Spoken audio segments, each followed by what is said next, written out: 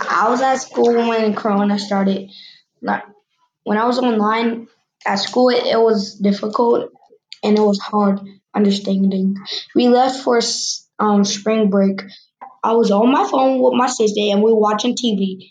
Then I was playing a game. It got way bored. Then my friends wouldn't answer their phone, so it got bored. Then I had to play it all by myself. So I just drawed and watched protests on TikTok. And there was this sniper on the roof, and it shot at somebody, and I got scared. And when I was returning to school, half of the people looked different, really different, and some of my friends.